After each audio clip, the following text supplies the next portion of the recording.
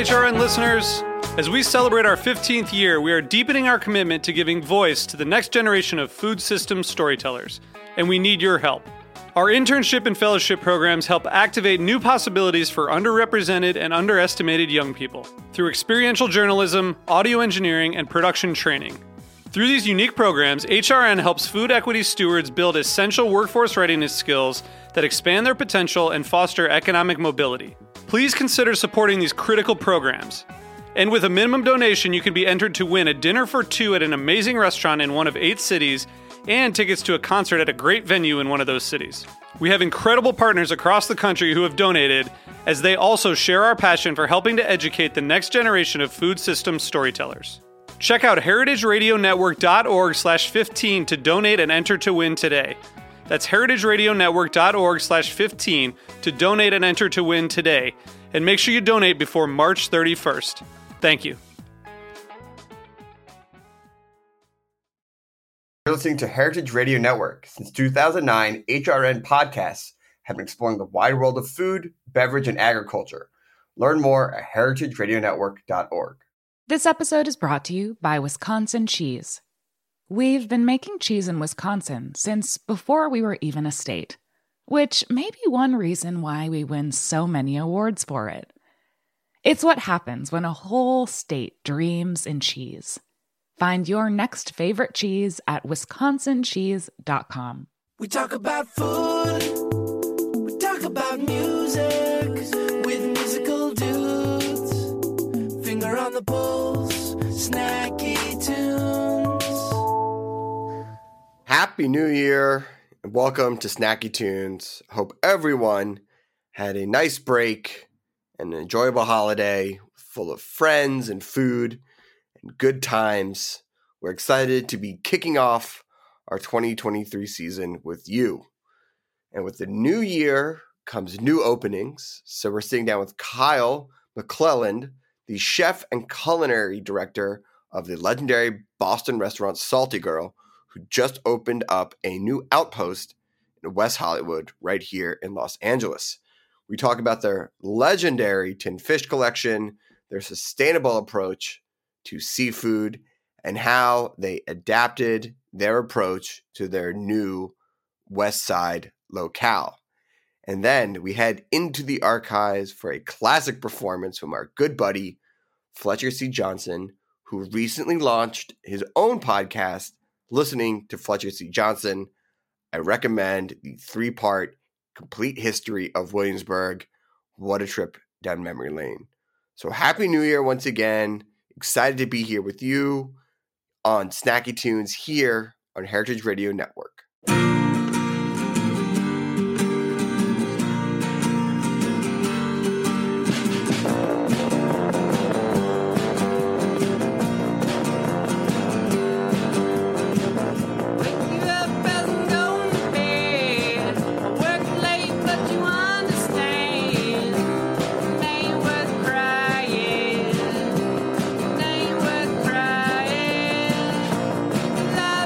Make it right.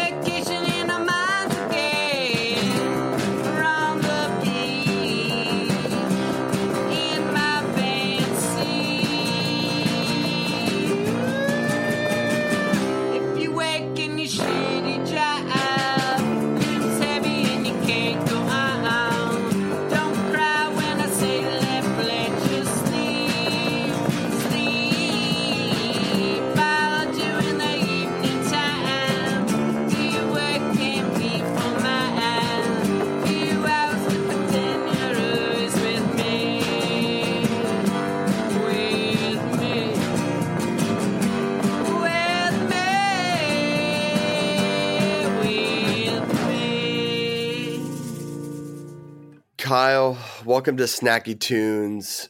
You know, as a ex-Bostonian myself, I would like to say I hope you've been enjoying the winter, but I know it's been an absolute torrential downpour this whole week. Well, at least it's not freezing rain. Yeah, at least it's not freezing rain. But Yeah. I will say that California's needed the rain, and most people said that I've seen more rain in the last 3 months than they've seen in a couple of years. So, yeah. Look, it's no -4 degrees trudging through Harvard Square, nothing but a hoodie with my hands in my pockets. mm-hmm. But we'll take the rain. We'll take the rain. Welcome. You are the chef and culinary director over at Saltie Girl, which is an institution in Boston. And, I was recently back in Boston last February, and I'll admit it'd been 20 years since I'd been to Boston, and the scene is so different. Yeah. And I was so surprised by the amount of good food. So for people who aren't familiar with that's like the Boston and then even the adjacent like Somerville, Harvard Square scene, how would you describe it? What do most people not understand about it? I honestly, I've watched the Boston food scene grow, especially within the last, 6 years that I've been back in Boston. With the seaport blowing up, it's like a whole new Boston, you know what I mean? That never existed before. Obviously Cambridge, I see Cambridge as like the Brooklyn of Boston, you know what I mean? It's across the river, you know what I mean? The food scene's always been really great there too, but you're starting to see a lot of big chefs coming into Boston, you know what I mean? Chefs that were predominantly in New York or you know what I mean, in other markets. So I'm glad to see the food scene in Boston, getting to where it should be, you know what I mean? Like I feel like Boston kind of gets passed over every here and there, when it comes to the food. But I definitely think that it's come a long way. You know what I mean? It really has. And we're obviously very excited to be doing so well in Boston.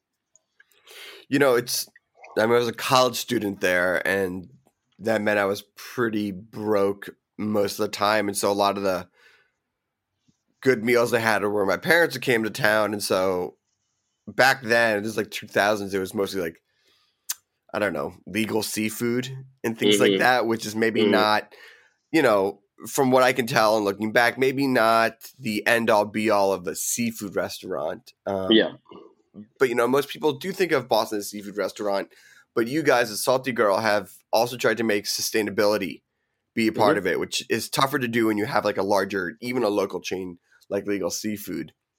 How have you brought a different approach to seafood? How have you folded sustainability into that? Why does it even make a difference for you of where you get your oysters and your fish and things like that? I think for us, you know what I mean? When we started this concept, I think the concept was built on, well, first of all, the tin fish, right? The tin fish was something very new for us. It was very new for me, even coming into it and thinking about when we were talking about this in the beginning, to me, in my mind, I was like, how's this going to work? You know what I mean? Like, I know Boston's an old seafood town, and then once going to Europe and seeing the tin scene there, it made so much more sense to me. So number one, we wanted to, the concept was kind of based on this small restaurant in Barcelona called Quimity Quimet, and that's kind of where we, the tin fish came from. When it comes to the sustainability, you know what I mean? Many years on Nantucket, many years in Massachusetts. Like, I love working with seafood. It's something that I really enjoy doing. And I feel like New England has some of the best seafood, not just in the country, but in the world, to be honest with you. For us, working close with some of these small producers of oysters and, you know what I mean? I've noticed over the years, it seems like a lot of these oyster companies, a lot of them are being passed down to their children. And then you have you have a younger generation kind of taking over these companies, and they're looking at things differently. They're trying things differently. There's a guy in Rhode Island that he grows his oysters in salt ponds rather than, in the ocean. So you get this a very, very different salinity. It's very interesting. So, you know, we try to use some of the small guys. You know what I mean? I think it's important to kind of support some of these local guys, and I think that they have amazing product. When it comes to some of our purveyors, I try to work with some of the best purveyors in Boston. Yep. We've always been about quality. You know what I mean? I think that's what kind of sets us apart. I'd rather have like really good quality fish. You know what I mean? I think it's super important. The lobster, you know what I mean? Sure. It's come a long way. I know lobster's been, right now I know it's a talk of how to make it sustainability. You know what I mean? With the main production, I'm starting to hear that people are starting to try to do some farmed lobsters. It's starting to happen. You know what I mean? But for us, working with some of the local guys, I try not only local, but we're also trying to do stuff with, we get a lot of the Japanese fish in. Sure. But being here in Los Angeles is the same thing. We are an East Coast brand. We want to bring an East Coast restaurant to LA, but I also want to, I really want to, use what LA has to offer. You know what I mean? There's a lot of cool stuff happening out here in LA. A lot of, like the joint seafood guys, the guys that are dry aging all this fish. Super interesting. Oh, yeah. I've been telling all the guys on the East Coast, they got to get on that game. I think it's super cool. I think it's super interesting. Some of the product that they've been producing, it kind of just blows me away. Yeah, so what I really want to like kind of showcase, be this East Coast restaurant, have this East Coast seafood, but I really want to kind of showcase what the West Coast has to offer. You know what I mean? The Pacific Ocean's here, and they have some great product here. Obviously the weather's much nicer here. But like we've been working with a lot of small producers. We work with this Stephanie Seafood.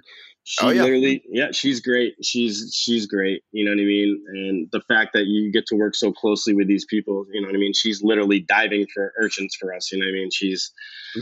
She's harvesting all this product herself. What else? I'm trying to think. Transparent. Have you guys heard of them? Transparent Seafood? The shrimp that they're doing. Oh yeah, it's incredible shrimp. Yeah. Yeah, great product. Another company local that we're working with. So yeah, you know what I mean. I feel like this younger generation of people in this business are kind of changing the game a little. You know what I mean. Never what I. Go ahead. Oh, sorry. I was going to say you bring up a good point because you're working with this new generation, but you are in many ways this classic New England. Yeah. Seafood shack, and you have an outpost in London, and you have the new outpost in West Hollywood. But people still expect, when you think Boston fish shack, you're like lobster roll, oysters, things like that. How do you evolve people's mentality of that? How do you evolve, or what feedback have you seen with the customer, especially since you've been around in Boston for 7 years, I believe, right? And as you open in London, as you open in LA, plus this idea of sustainability, how do you evolve it together, especially when people come down and sit down there and like, oh, what do you mean you don't have this product? What do you mean you don't have this thing that I had, in Maine 25 years ago?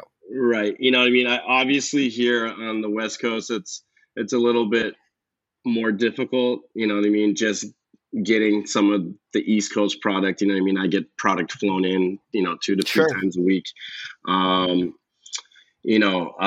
think for like, the Boston scene, I feel like, we always try to approach it. You know what I mean? I grew up on the Cape, you know what I mean? I used to go to, all these fish shacks and, fried clams and, you know what I mean? All the lobster rolls, all the belly, the chowder, you know what I mean? We have all the classics. And then what we like to do, I like to kind of make, maybe a more modern take on something that was a little classic.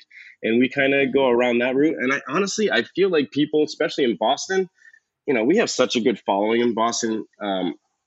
People are, at least for what when we had the old space, when everything was done in front of everyone, I really felt that like people were more apt to try more things because they're watching it being done in front of them, right? You know what I mean? Here in LA, we kind of have the same type of vibe, and as in London too, where we kind of have this counter seating. But I find that, people's palates have changed. You know what I mean? I think that, Sure. we have all our classics and we stay true to a lot of the classics, but you know what I mean? I love to, change and play with food. There's so much good product out here now, especially here in LA, all this, spot prawns and, the fresh Santa Barbara uni. None of this stuff that, by the time it made it to the East Coast, you know what I mean? It wasn't the same. You know what I mean? Like, it was so hard. It was so hard getting live spot prawns on the East Coast, but now they come to me and they're just so lively. You know what I mean? All this, the Dungeness crab, all that stuff that was just so expensive there it's different. You know what I mean? I'm going to be honest with you too. Even here, I'm selling way more East Coast oysters than I'm selling West Coast oysters. And Really? I really thought it was going to be the opposite. Maybe because, it's the rarer the fruit, right? Maybe it's a little bit of grass is always greener. Maybe, you know what I mean? But it's good. Now I'm seeing kind of the other side here where, I'm seeing some of these producers from Washington, from Oregon, even Northern California, some of these oysters coming out from there are really good too. So, for us, I'm just, I always try to stay ahead of the game a little. I'm always trying to find new product. I like to change things a lot. You know what I mean? That's kind of how we try to, move forward with this. I try to change things seasonally, obviously. And then we really try to focus on what's fresh in the market. You know what I mean? Like a lot of my purveyors will be like, hey chef, we got this amazing, black cod or sable fish in, or I think you should try these, spiny lobsters, or, you know what I mean? So I think we try to, we stay true to the classics, New England seafood things, but everything else, we try to, have a new take on it. Like we're doing a big caviar program here. A lot of little caviar dishes, and we're finding, I'm trying to make it more approachable, maybe a little more lowbrow. You know what I mean? Caviar dip, little caviar sandwiches. We do these little caviar mini rolls. So again, I'm trying to make it not so highbrow and make it a little more fun and a little more approachable. And I'm finding it's going really well here. Hopefully soon to be done in Boston as well. But awesome. Yeah, go ahead. No. I was going to say, I want to talk a little bit about opening up and being in West Hollywood versus being in Boston versus being in London. Sure. And I want to talk a little bit about the design of the space because it is gorgeous. And I know you worked with Jessica Schuster to bring it to life. But at first, I want to take a quick musical break. We have a song from Sarah Jaffe from the archives here on Snacky Tunes on Heritage Radio Network. Yeah.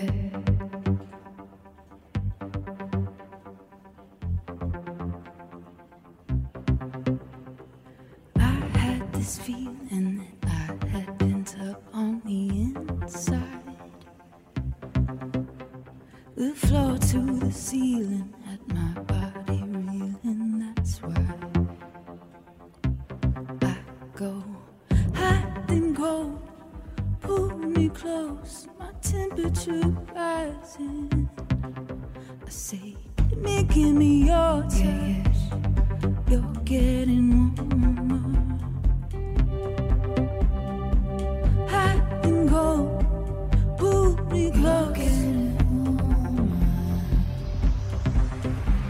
One hit, one wonder.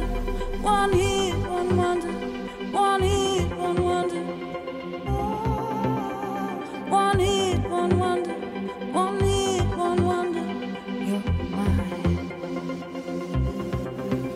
It's a look that you give me. I see it deep in your eyes.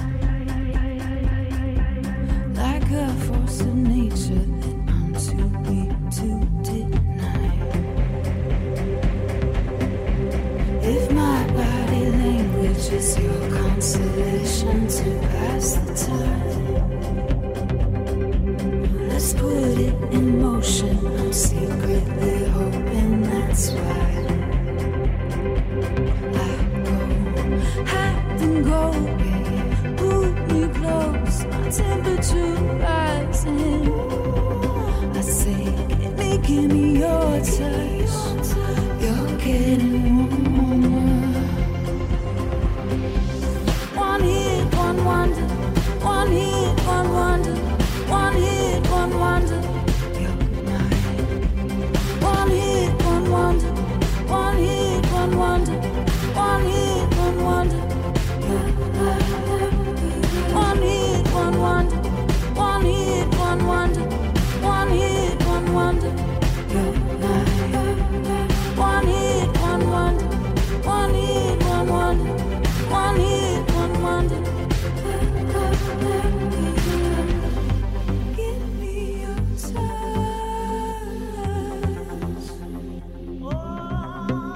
Yeah, yeah. Give me your touch. One hit, one wonder. One hit, one wonder. One hit, one wonder. One hit, one wonder. One hit, one wonder. One hit, one wonder. One hit, one wonder.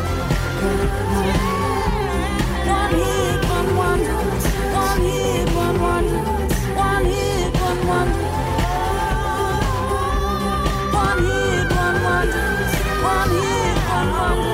One hit, one wonder. Give me your touch. You're getting warm. Yeah, yeah. Welcome back to Snacky Tunes. We are chatting with Kyle McClelland, chef and culinary director of Saltie Girl, which started in Boston 7 years ago, then opened in London, and now has an outpost in West Hollywood. And right before the break, you were talking about fun and revelry and bringing a little bit of that feeling to the restaurant. And I can't think of a better spot in LA than West Hollywood to bring that type of approach to dining to something as classic and sometimes, I don't want to say serious, but revered as like the Boston oyster, lobster roll house. Yep. How did you pick West Hollywood? And, how did you approach it? Because LA has not always been kind to outside restaurants or restaurant groups. What were some of the pratfalls that you tried to avoid? Were there lessons learned before going in? I think that, so this has been a long time coming project. Kathy, the owner, both of her children are here in Los Angeles and have been here for quite some time. Kathy obviously spent a lot of time in Los Angeles before she got into the restaurant business when she was doing her film business. So she has a big, this is partly home for her too. This was a long time coming. We had already been looking at spaces before the pandemic in West Hollywood. The area we are in, like Sunset Plaza, it's just a great area, honestly. Yeah. On the Strip. So again, we had been looking at spaces right before the pandemic. Obviously, the pandemic happened, and luckily things didn't. Literally, we were there signing the contract that week that everything closed, like literally. So it all worked out well for us. But we knew we wanted to be here, and you're right. We did hear that it's tough for outside brands coming into LA. But for me, like I said, I wanted to embrace LA. You know what I mean? I didn't want to be this outsider coming in and saying, you know what, we're from the East Coast. We're going to be an East Coast restaurant, and it is what it is. For me is I wanted to, find the people that are the local people. I think it's really important, being in tune with the farmers markets here is something that I don't get to do in Boston. You know what I mean? I don't get to go to time of year. No, I don't get to go to the farming markets and put my hands and touch produce. And, I think that was a big thing for us. You know what I mean? We wanted to embrace what Cali had to offer, not only on the produce side, but also on the seafood side. And then again, working with some of these staples, these companies here in Los Angeles that, I think it was important, like getting with Stephanie. She only works with certain people. You know what I mean? So like, Yeah. I Yeah. wanted to, what I mean? She's a small producer, and she does great at what she does. Same with the joint guys. Like, again, I think they're doing something innovative. They're doing something new. I think it's interesting. I feel like people might have a weird perception of this dry aged fish. Who's hanging fish for X amount of days? How are you eating that raw? You know what I mean? And honestly, after I started to try it and play with some of their product, it blew my mind. Like he's really figured it out. I mean, You know just what I look to mean? history. Aging, curing, all that stuff. It's nothing new. It's just maybe fallen a little out of fashion. Yeah, and honestly, it's so interesting. And then honestly, just working with some of these local companies, I think it's really important. We don't serve a lot of meat, but what we do use. You know what I mean? I want to work with some of these great guys. We use Premier Meats. The company's been here for almost 70 years. Same thing.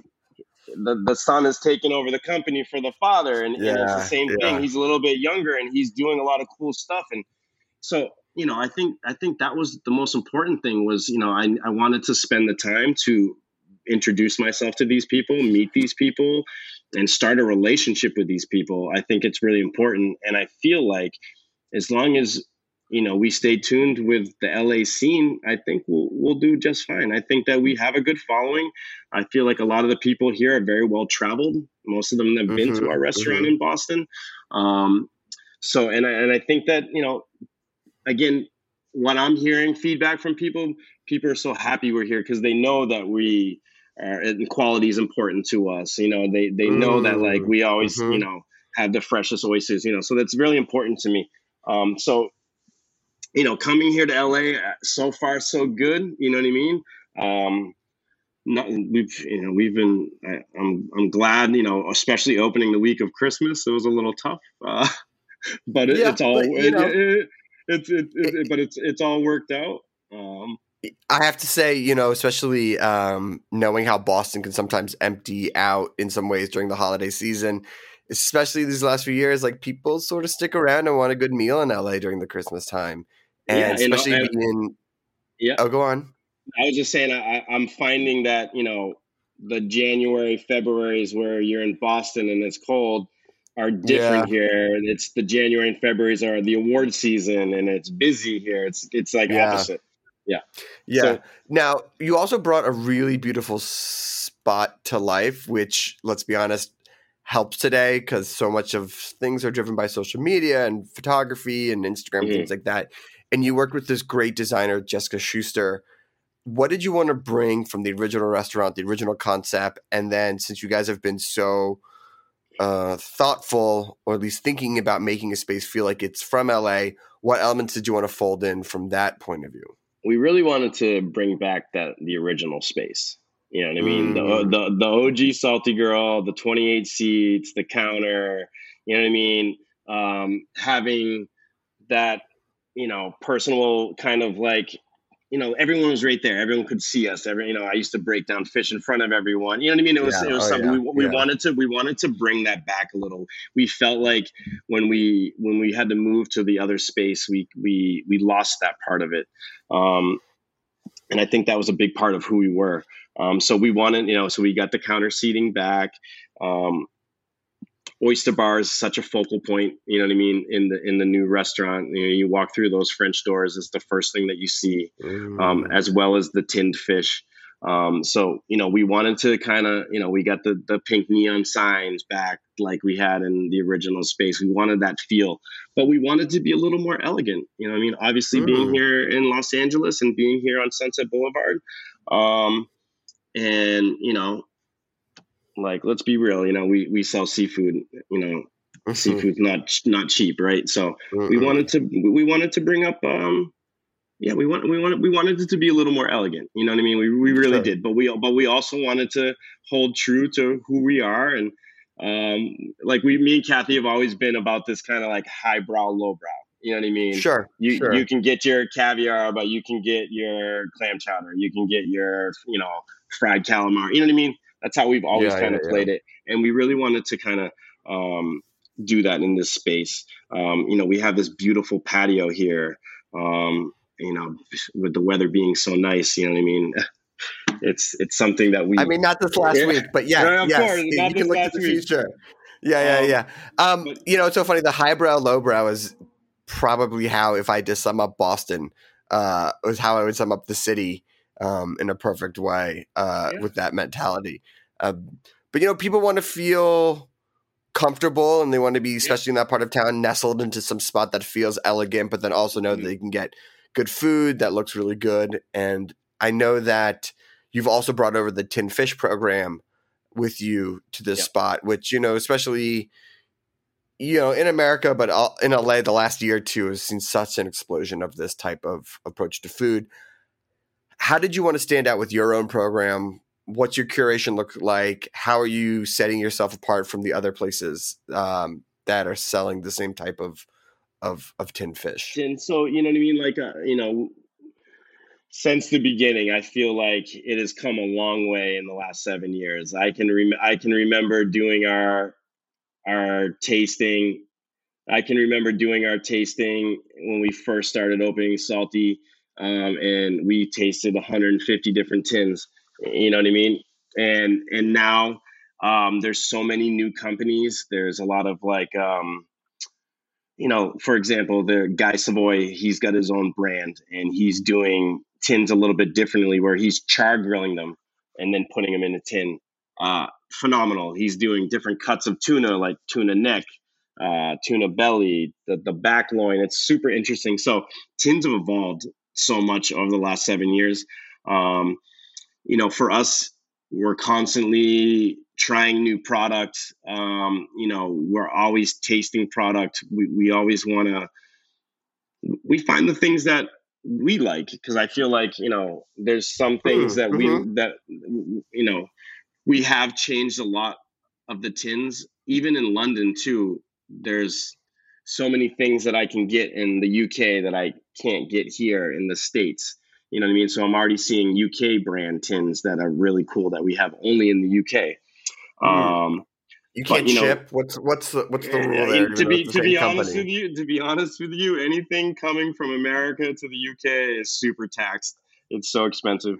Oh yeah, you're not so slipping a couple of tins into your luggage. And, oh yeah, we definitely did that. Yes, but definitely the tin program it's ever changing. There's so many new different brands and companies.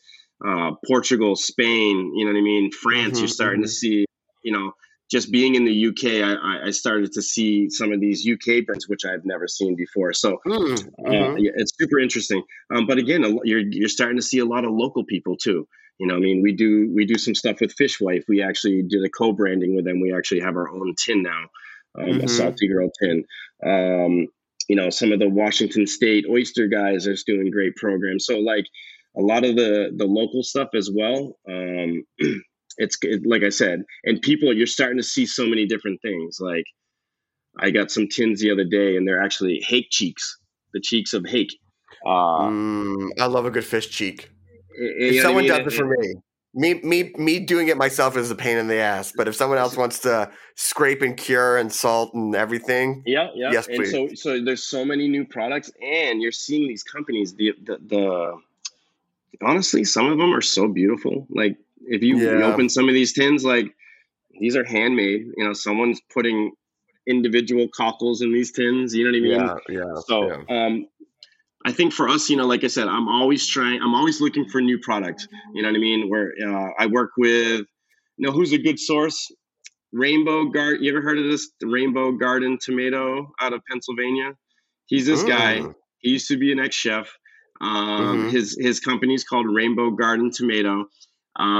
He has like a local. He grows tomatoes, obviously, right? But he also does a ginormous tinned fish program, like huge.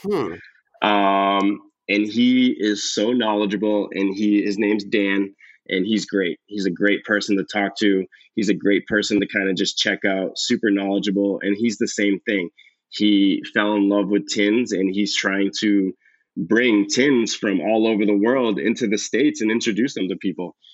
So he's been a great guy just to, you know what I mean? He's more of a retail guy, not really a wholesale guy, but he's someone to kind of just get on the phone with and chat and kind of talk about tins. And that's been fun, finding people that, you know, enjoy the same thing. You know what I mean? I'm going to be, when we listen, start a new podcast. It's called Talking Tins, and that's a extension of the Saltie Girl brand. I found when we went to London and we opened up the London location, you know, when we started doing the tin program with just, you know, our staff, you know, tins in London were considered to be like very lowbrow, like people like, you know what I mean? It wasn't a thing for them. Same here. I mean, you know, you go to Trader Joe's, it's like $1.50 for anchovies. Yeah, and honestly, I feel like, you know, we did like a full tasting. We tasted all the tins on the menu with them, and honestly, it's doing really well. You know what I mean? I think that's important. I think our staff has to be knowledgeable. You know, people need to taste these things and know what they are. You know what I mean? I think it's super important. Amazing. So listen, I know you've only been open for a few weeks. Yeah. But as you look to the future and your place in LA, what would you like to see? What do you hope to see? What do you hope to become even beyond, you know, this first wave of like opening and media cycle and things like that? When everything settles in, you know, I would like to become a neighborhood restaurant. You know what I mean? Mm-hmm. That's what we became in Boston. You know what I mean? We always joke about it in the beginning when we first opened Saltie Girl in that little tiny space. I can remember the first 4 or 5 months, no one would come in. You know what I mean? There was days where no one would come in that place, and I used to every day I would freak out and be like, Kathy, what are we gonna do? And then honestly, you know what I mean? Once people started to come and word of mouth, and then we became this neighborhood restaurant. You know, that's what I enjoyed. I enjoyed, you know, seeing all the locals. You know what I mean? I had great relationships with so many guests and customers. You know what I mean? That's what I want to be here. I want to be embraced by West Hollywood and Los Angeles. You know, I want to represent the Saltie Girl brand, you know, like we have in Boston, here in LA. I want to be embraced in LA just like we were embraced in Boston. You know what I mean? Like I want to become this local, you know, West Hollywood neighborhood restaurant, you know, where people know that they can come and get good food and, you know, just, you know, like I said, we had such a small staff and we were always very, you know, friendly with, you know what I mean? We had such a great, like, people that came. That's what I want. I just want us to have these 2 restaurants on both coasts and to represent the city that we're in to the best of our ability, and hopefully be here for many years. To be honest with you, you know, I really do think that I think that this is a good journey for us, and looking forward to see how the whole London thing pans out as well. You know, very, very different out there. Yeah. Well, Kyle, thank you so much for taking the time. If people want to check out Saltie Girl, where can they go? How can they follow along, make reservations, come visit, things like that? Yep. Yeah. Obviously, we have our website with our 3 locations. Obviously, you can follow us on Instagram. And please, you know, this is a great time to come in. We're trying lots of new things, and you know, we're looking forward to, you know, everyone coming through. Amazing. Well, thank you so much, Kyle. Thank you. To Parker. Shout out for setting this up. We have a song from Canyon Counterpart from the Archives, and then a live performance from Fletcher C. Johnson from the Archives here on Heritage Radio Network.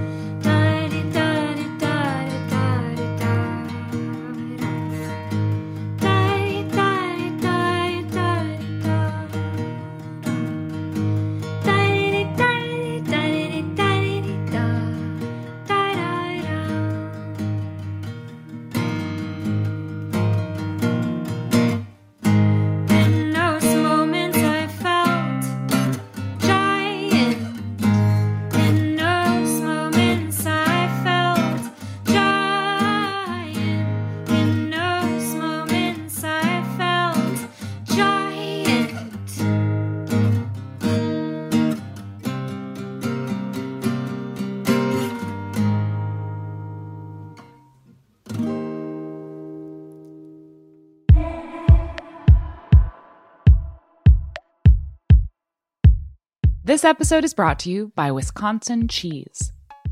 There's a reason when you think of Wisconsin, you think cheese. Cheese is a huge part of Wisconsin's history and future. In Wisconsin, the state of cheese, the tradition of cheese-making excellence began 180 years ago, before Wisconsin was recognized as a state. Immigrants traveled to settle in this lush green hills of Wisconsin, bringing their cheese-making traditions with them. These storied skills, combined with the freshest milk available, created a cheese-making culture that is uniquely Wisconsin. Wisconsin's 1,200 cheesemakers, many of whom are third and fourth generation, continue to pass on old world traditions while adopting modern innovations in cheese-making craftsmanship. Find your next favorite cheese at wisconsincheese.com. Welcome back. We got Fletcher C. Johnson and crew in house. Boys, you want to introduce yourselves? Yeah, I'm John Doherty, I play drums. Todd Martin, I play the bass. And I'm Fletcher.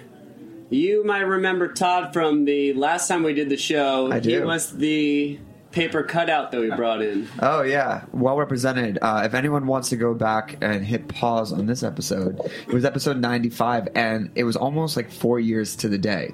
Well, it took us 4 years to do the new record. So okay. That's about how that works out for us. That is about how it works out. It was a post-Thanksgiving episode, which is what this will be as well. So welcome. How's your cooking been? You couldn't cook 4 years ago. Can you cook now? No, I can't. Okay. I have less. That's what people cook less. Cook less? That's what people were kind of, that's the question they wanted us to ask for your follow-up. Yeah. Putting me on a cooking show isn't the wisest thing. Well, you're on the music part, so it's the second half. Okay. So Lessons in Tenderness, new record. Yes. Really interesting. So 4 years. Take us through those 4 years. A lot of couch surfing, a lot of wandering. How did the record get started, or the process of it getting made? It was me and John. John's the newbie because he's been in the band for about 2.5 years. But me and Tommy, who was the old drummer, we started working on Lesson in Tenderness. And Todd. I don't know, just the slow. I write songs. I can write about 7 minutes worth of music per year. That's what I've learned. Well, I mean, your songs are only like 2.5 minutes anyway. So that's like 3.5 songs. That's a good ratio. There's a lot of bad stuff that I write, but it's about 7 minutes of quality music It's not 7 per year. continuous minutes. It's not there's a lot of there's bad breaks. And then So you ended up you took a tour to Texas and California. You ended up living in a practice space in Orange County. What was the name of the practice space, and what was it like living in there? well, I would just went so we were on Burger Records did Salutations, and Burger Records did Lesson in Tenderness, who are good friends of ours and my favorite label. Amazing label.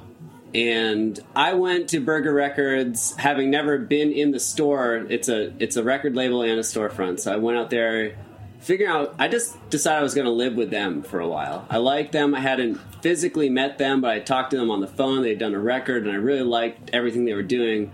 So I went out there to live with them. But I learned that they lived in the store, like they didn't even have apartments themselves. So Do they have bedrooms? they don't. No.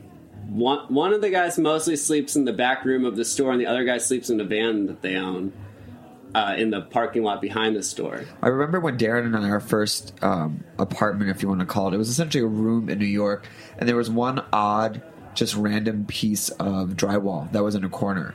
And so Darren shoved a mattress in there, and I just slept in the living room, and that was fine.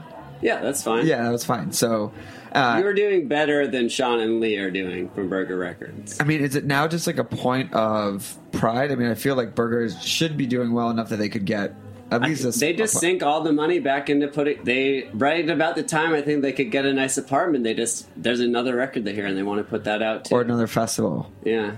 So where did you live? If they were living in the back of the store in a van, where did you... Well, we know from New York City about having rental practice spaces, which isn't as necessary in Los Angeles because people have basements and things there that we don't have, where you can make a lot of noise. But I remember sitting on the couch. I had a book that I pulled off the rack. I was slowly realizing that staying with the Burger Records guys was not going to work out for me. And Did the van have a back seat? What? Did the van have a back seat? We had Lee's sleeping in the van, so he had a back seat, but you don't want to share a van. I had my own van. Okay. I just looked into practice spaces because we were finished.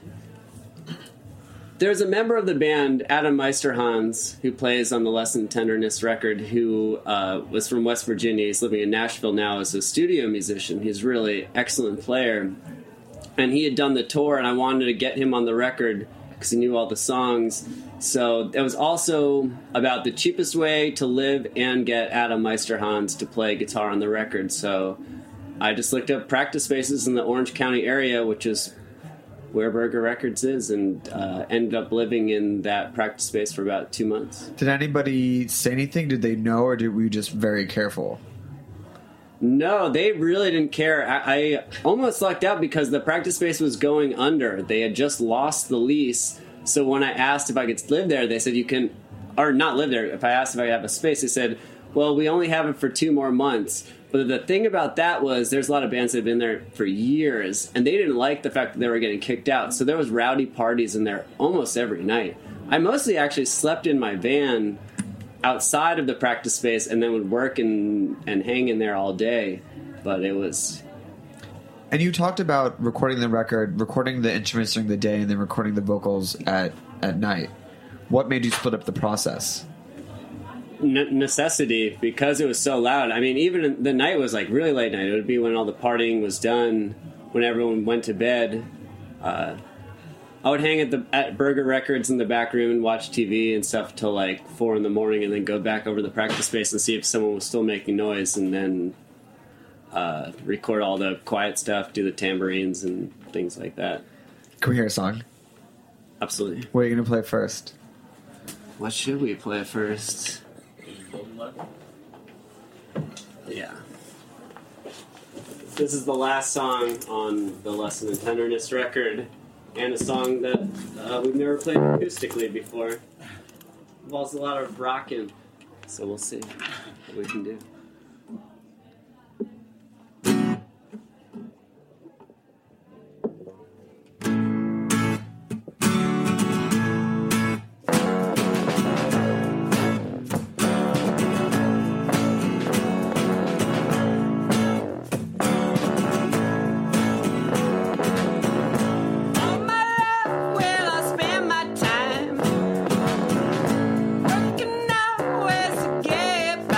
All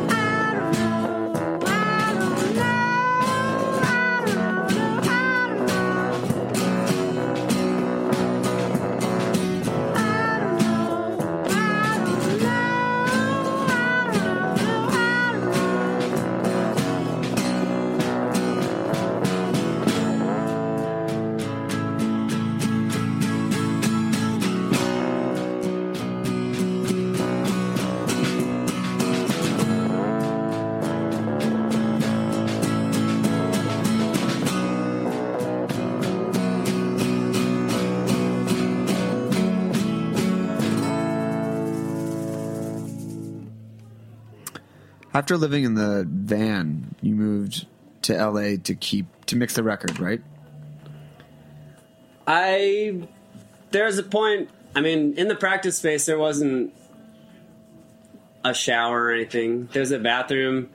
I had pretty good athlete's foot going on, so I was washing my feet in the sink a lot and I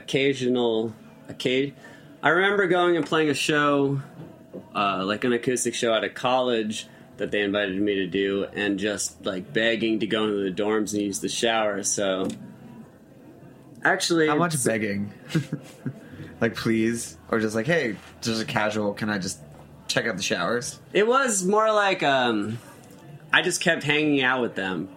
Like that, like I was like, all right, we're good here. And then they were talking about like a senior art show, and I was like, cool, man, what's going on with that? Like, I loved senior art shows. Let's check that out. And then like just kept hanging till I was eventually back in their room. And how was the shower? It's amazing. So from there, watching and sleeping in the van in the practice space. Well, I went up to LA. I have friends up there as well. We got our mutual friend Taylor Cohen, TC, filmmaker, director, lover. Well, I crashed with him for a while, which meant he was already crashing on someone's couch. So I started crashing behind the couch that he was already crashing on. So that was a pretty good run there. They had a lot of guys in that house, so you can squeeze in. Yeah, no one's gonna notice. One more guy behind the couch with the guy crashing on the couch is going to work. But eventually, a buddy of mine went on tour, and I got to take his room. A dude that I played in a band with, Kyle Thomas, let me take his bedroom for a while, so that's where I did a lot of the... Yeah, I saw that great photo of you, Matt, and him from like your first tour together back in the day. Yeah. So being at his house, you also had access to some of his gear and equipment. He didn't have a lot of stuff at the time. He had a beautiful backyard with a palm tree that was an umbrella that blocked all the sun out, and it was the true Los Angeles experience. He had some quality weirdo roommates who I like a lot, and a blind cat, which I didn't realize was blind the whole time I lived there. It wasn't until I was just always doing stuff with cats. Are great. They don't need eyesight, I learned. We watched the season finale or the series finale of The Office together, and the cat got it, and couldn't even see. Sorry. So did all of these kind of rotating influences and settings help shape the sound of the record, or influence you, or all the kind of downtime that you had of just kind of hanging out allow you to evolve your sound from the previous release? Yeah, I guess so. I mean, like I said, it was 4 years between releases. There's a lot of evolving sounds already. Just being out there was good because there's a lot of bands from Los Angeles that I like a lot. So being surrounded by contemporary musicians who are doing stuff that I'm into is cool. I think some of the earlier records were more influenced by 60s and 70s bands, and I was catching up with what was going on right now. Who were some of the bands that influenced the sound on this record? A lot of the contemporary folk bands, a lot of the burger bands, I'd say. I was hanging with the guys in the Memories, and I like their tunes. We did a tour when we were doing the West Coast. We were on tour with Natural Child, who I'm a huge fan of. So all of their sounds have come in. It's other people are influenced by those earlier bands, but they're doing their own thing, taking it in their own direction. I want to do that. I want to stay contemporary, but also love the music that I've always loved. Yeah, and what sounds did you layer in? Because, I mean, in the last time you were here, you talked a lot about the Beatles and the perfect sound writing and the 60s and 70s influence. What actual noises or sonic soundscapes have you added on top of the music that you already love and make? Well, I was the hardest thing is when you don't play keyboards and trying to get some tasteful synths, I think. There's a lot of untasteful synthesizing going on these days, so you need to find just the right tones that make sense with what you're doing. I think when you're trying to incorporate it into live instruments or acoustic instruments, there are certain sounds that clash and there's certain sounds that work perfectly together, and there's other sounds that clash perfectly. So, Can we get another song? absolutely, What are you going to play? do always.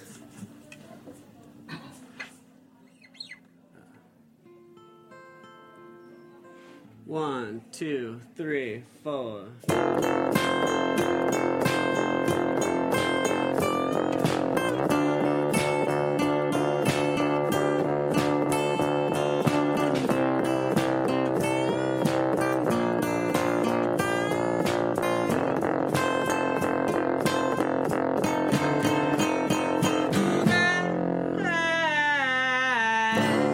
Can't seem to leave on time. But you always let it slide.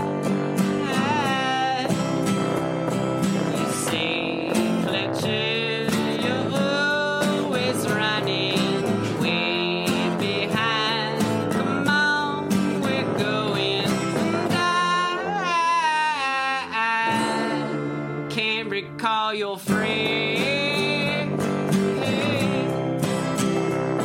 but you would pick me over there. What's her name? Can't stop complaining that the one is always hating. I always wanna love you.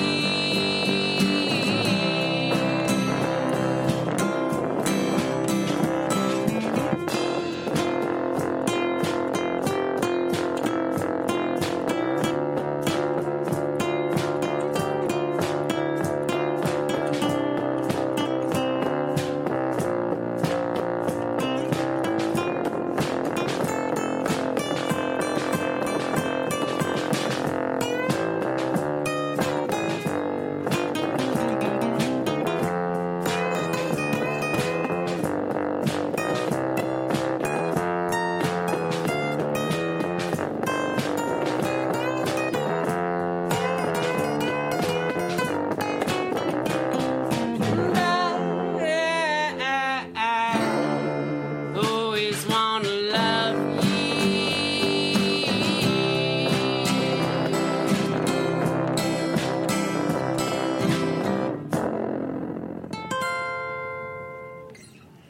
One of the greatest things to come out of the new record is the Water Than Me video.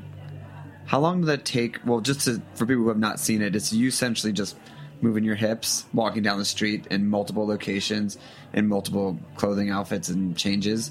How long did it take for that to be filmed? And how did you film it? Me and Johnny D, the drummer of the band, shot it in 2 days.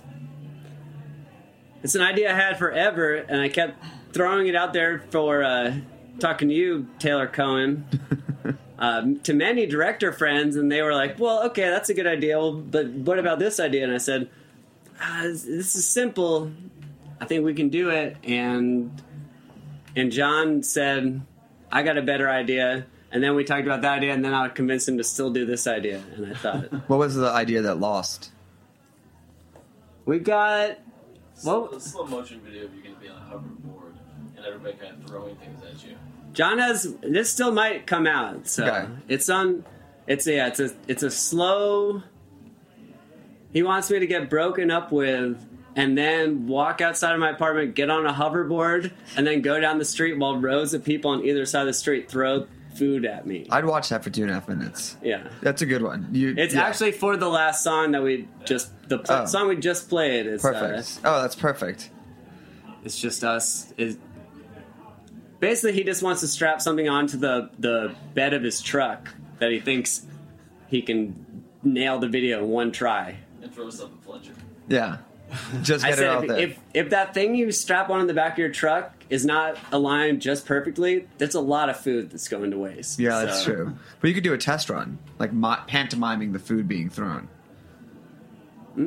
Yeah. This is why we come on food this is why podcasts, because to get those different food ideas. Yeah, there you go. You're not a food guy. But for the video, I mean, it looks like it's actually shot over the course of a year just from all the outfit changes, 2 days. And I brought 2 gigantic rolly suitcases of outfits. And there's a point where I'm going up an escalator. Now, and there's a suitcase there. There's a suitcase. That's one of the suitcases. Now, what you can learn from is that Forever 21 doesn't care what you do on their escalator, because we tried to nail it, so we were crossing at the same time. We probably did it 4 or 5 times, right? We were in there for like at least 25 minutes. Yeah, we were 25 minutes. Not one employee questioned what we were doing when we were like signaling to each other on the escalators to say when we were going to get on. And also, if you look at it, there's a woman dancing on the escalator that John's on with the camera, and that was completely unplanned, but it's the greatest part of the whole video. It's really good. I did actually wonder what that suitcase was on the video, because it's just so weird. It's one of the 2 suitcases I had that was full of outfit changes. And did I see that your wedding made it into the video as well? My actual wedding, yeah. My brother also helped shoot it as well, did some good work, but probably the best thing he did was... He was, I was groomsman. He was my only groomsman.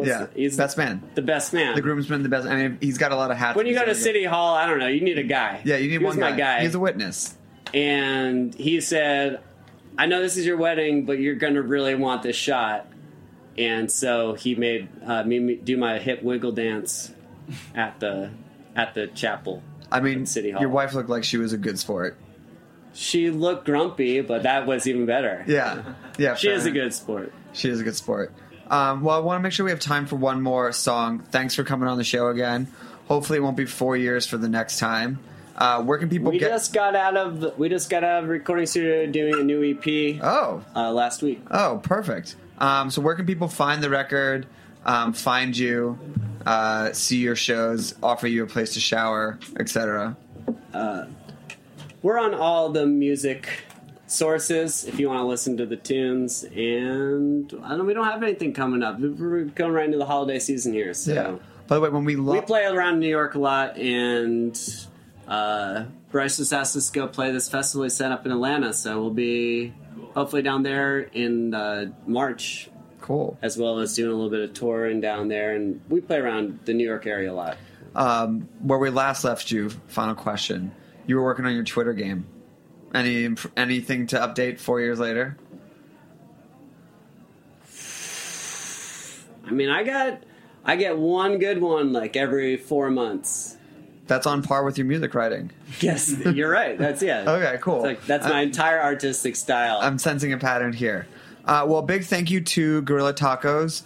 And if you haven't done it yet, we are nominated for Taste Awards for Best Radio Show and Best Podcast.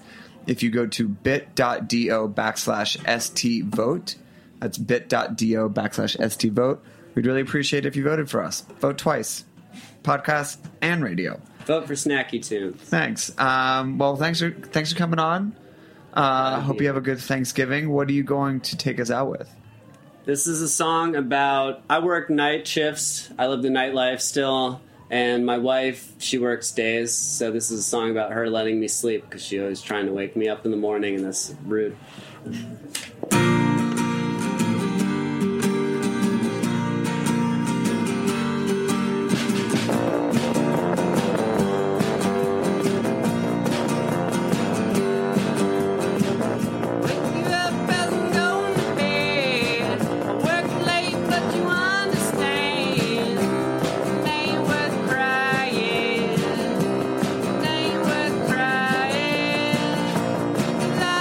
Make you right.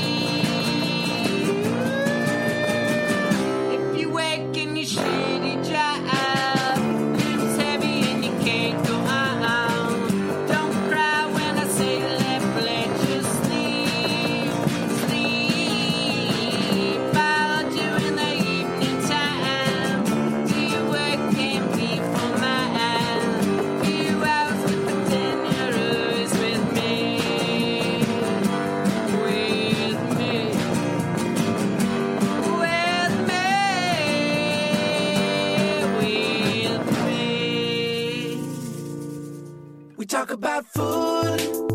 We talk about music with musical dudes. Finger on the pulse, snacky tunes. Snacky Tunes is powered by Simplecast. Thanks for listening to Heritage Radio Network, food radio supported by you. Keep in touch at heritageradionetwork.org/subscribe.